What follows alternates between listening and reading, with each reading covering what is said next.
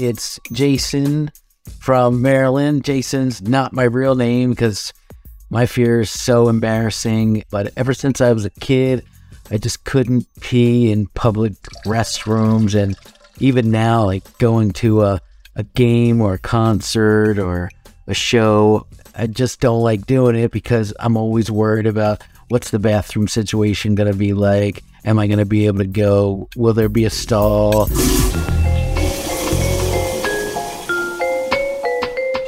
Welcome to Your Weirdest Fears. I'm your host, Larry Mullins. Today we're digging into a condition that a surprising amount of the population suffers from. Imagine being out in a public place, it could be a restaurant, a concert, or wherever, when all of a sudden, you have to go to the bathroom. I gotta pee. So you get up and you go to the stall, but as hard as you try, nothing comes out. It's called paruresis, or shy bladder syndrome. Approximately 7% of the world experiences this. That's including men, women, and children. While it may not seem like a major issue, as you heard from today's listener, it is embarrassing. So to get a better understanding of why, we turn to today's expert, Mr. Dan Rocker. Now, Dan is both a licensed therapist and the president of the IPA, that's International Paruresis Association, one of the only organizations dedicated to treating people with this condition. So, Dan, this seems like a social anxiety, right?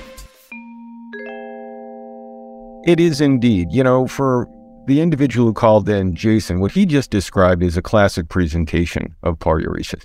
And as you point out, paruresis is under the group of symptoms which are called social anxiety disorder. So now, most phobias that we discuss on this show are triggered by childhood traumas. Can we say that that is mainly the case for what leads us to this? I would say that that's true in the minority rather than the majority of cases. When I do hear about childhood trauma, I hear a lot about bullying, but more often than not, my clients report no memory of a specific trauma, just a general timeline of a generally declining urinary function, a shrinking, as it were, of their free pee zones, so to speak. I have paruresis. It's about 98, 99% recovered at this point because I've been working on myself for a very long time. But anecdotally, I had a lovely childhood. I can't think of many adverse childhood events that would have steered me in this direction.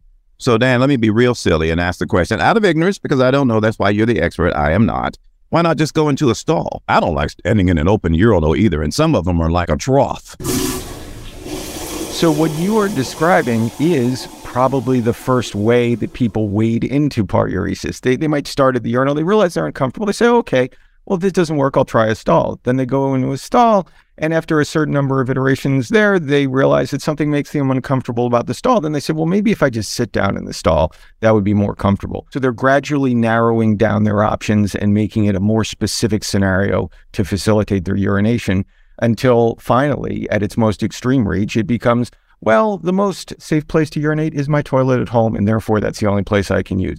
So even a person who has to go badly, when they get to that stall or get to that urinal or whatever in the public place, it's like, nope, the bodily organ is going, sorry, not today. I'm not going in here. Yeah, that's correct. I recall reading an article about a soldier who was having trouble providing urine at a routine drug test. Drug tests are terrible for my population. He drank 40 pounds of water. He passed out and he was hospitalized with hyponatremia. His bladder did not explode. People ask me all the time, can my bladder explode? No, your bladder's not going to explode. But a more viable concern, if you're drinking a lot of water and you're not urinating, is you could be altering your electrolyte balance, diluting the sodium in your blood, which can cause heart problems. So I encourage my clients to drink quite a lot, but I'm talking about between 1 and 2 liters of water, not 20. Okay, so Dan, we've been talking about how guys are affected by this particular situation. What about women? Do they go through the same, from childhood into adulthood, and how is that dealt with? So yes, the symptom appears in women as well.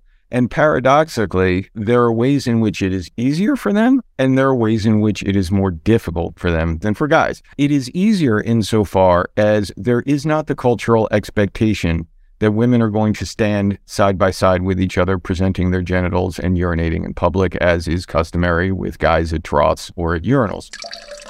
With women, however, it is very common for when one woman says she has to use the bathroom, to turn to another woman, a friend at the table, and say, would you like to come with me? Would you like to come powder your nose? Let's go to the ladies' room. But the problem is that ultimately a woman has a strong and viable concern that one of her friends or colleagues is going to just ask her to come to the bathroom with her. And then, she will be sitting there awkwardly next to her in an adjacent stall, unable to urinate. And so women with paruresis can avoid social connection just as much as men do because they're concerned that they'll be called upon to do something that makes them feel inadequate. Dan, of course, we make light of this, but on a serious tip, this is a serious thing. I don't mind, playing along with the jokes and saying that, it's a weird disorder. I actually looked up weird in the Oxford English Dictionary and saw that, it's related to the supernatural. And it does feel somewhat supernatural that something has hijacked a part of your system that historically has worked so well. But for my clients who are seriously affected, they literally may be unable to work. Urination has its tentacles in so many different areas of our lives. If you just play the tape in your head, it's like, well, how will my day go if I have to be home every time I need to urinate? You're not going to be able to work outside your home because most jobs require that you work more than 90 minutes or 2 hours at a stretch, which is about how often you're going to have to urinate during the day. You might not choose to date because you might be afraid about using other people's restrooms or bathrooms in their apartments or in restaurants where you might be dating. Turn away the opportunity for recreation outside of the home. So how would you treat me if you came into the bathroom with me, Dan? Okay, we break it down into primary paruresis and secondary paruresis. The actual inhibition from urinating, what a fly on the wall would see if you're standing there with your junk hanging out just not urinating, that's primary paruresis, okay? The negative thoughts, feelings, self-evaluation, and shame that you wind up feeling on the basis of that's secondary paruresis. And they require two different kinds of interventions. For the primary paruresis, what I'm going to be doing is what they call graduated exposure or exposure and response prevention, which is a component of cognitive and behavioral therapy. It's the behavioral piece of cognitive and behavioral therapy. The general idea is I would be bringing you into a bathroom and bringing you into closer approximations of the situation that's causing you anxiety. So for example, in my office with someone who's very severely affected, they might start in the single occupancy, all gender locking toilet, and I leave the building. I'll go out in the parking lot and they can text me when they're done. Then maybe we'll do a second round with me in my waiting room. Then maybe a third round with me in my office immediately adjacent to the bathroom.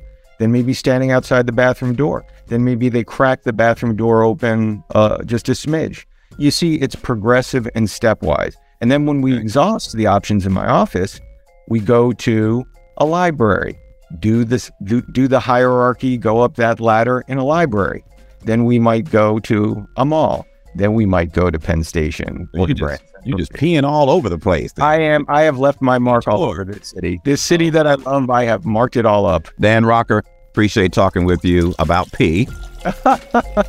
Larry, I'm grateful for your interest. Thanks, everybody, for listening to Your Weirdest Fears. Thanks to Dan for answering your questions today. If you want to connect with him, we will have his link in the episode description, which he was just referring. I want to know your fears now, so share them and you could be featured in the next episode. If you're enjoying this podcast, please rate us, review us, and subscribe to us. You can find us on the Odyssey app or wherever you get your podcast from. Your Weirdest Fears is a production of 1010 Wins and WCBS News Radio 880. A very special thanks to producers Jill Webb and my man Dempsey Palat sitting over there. Hey, Demp.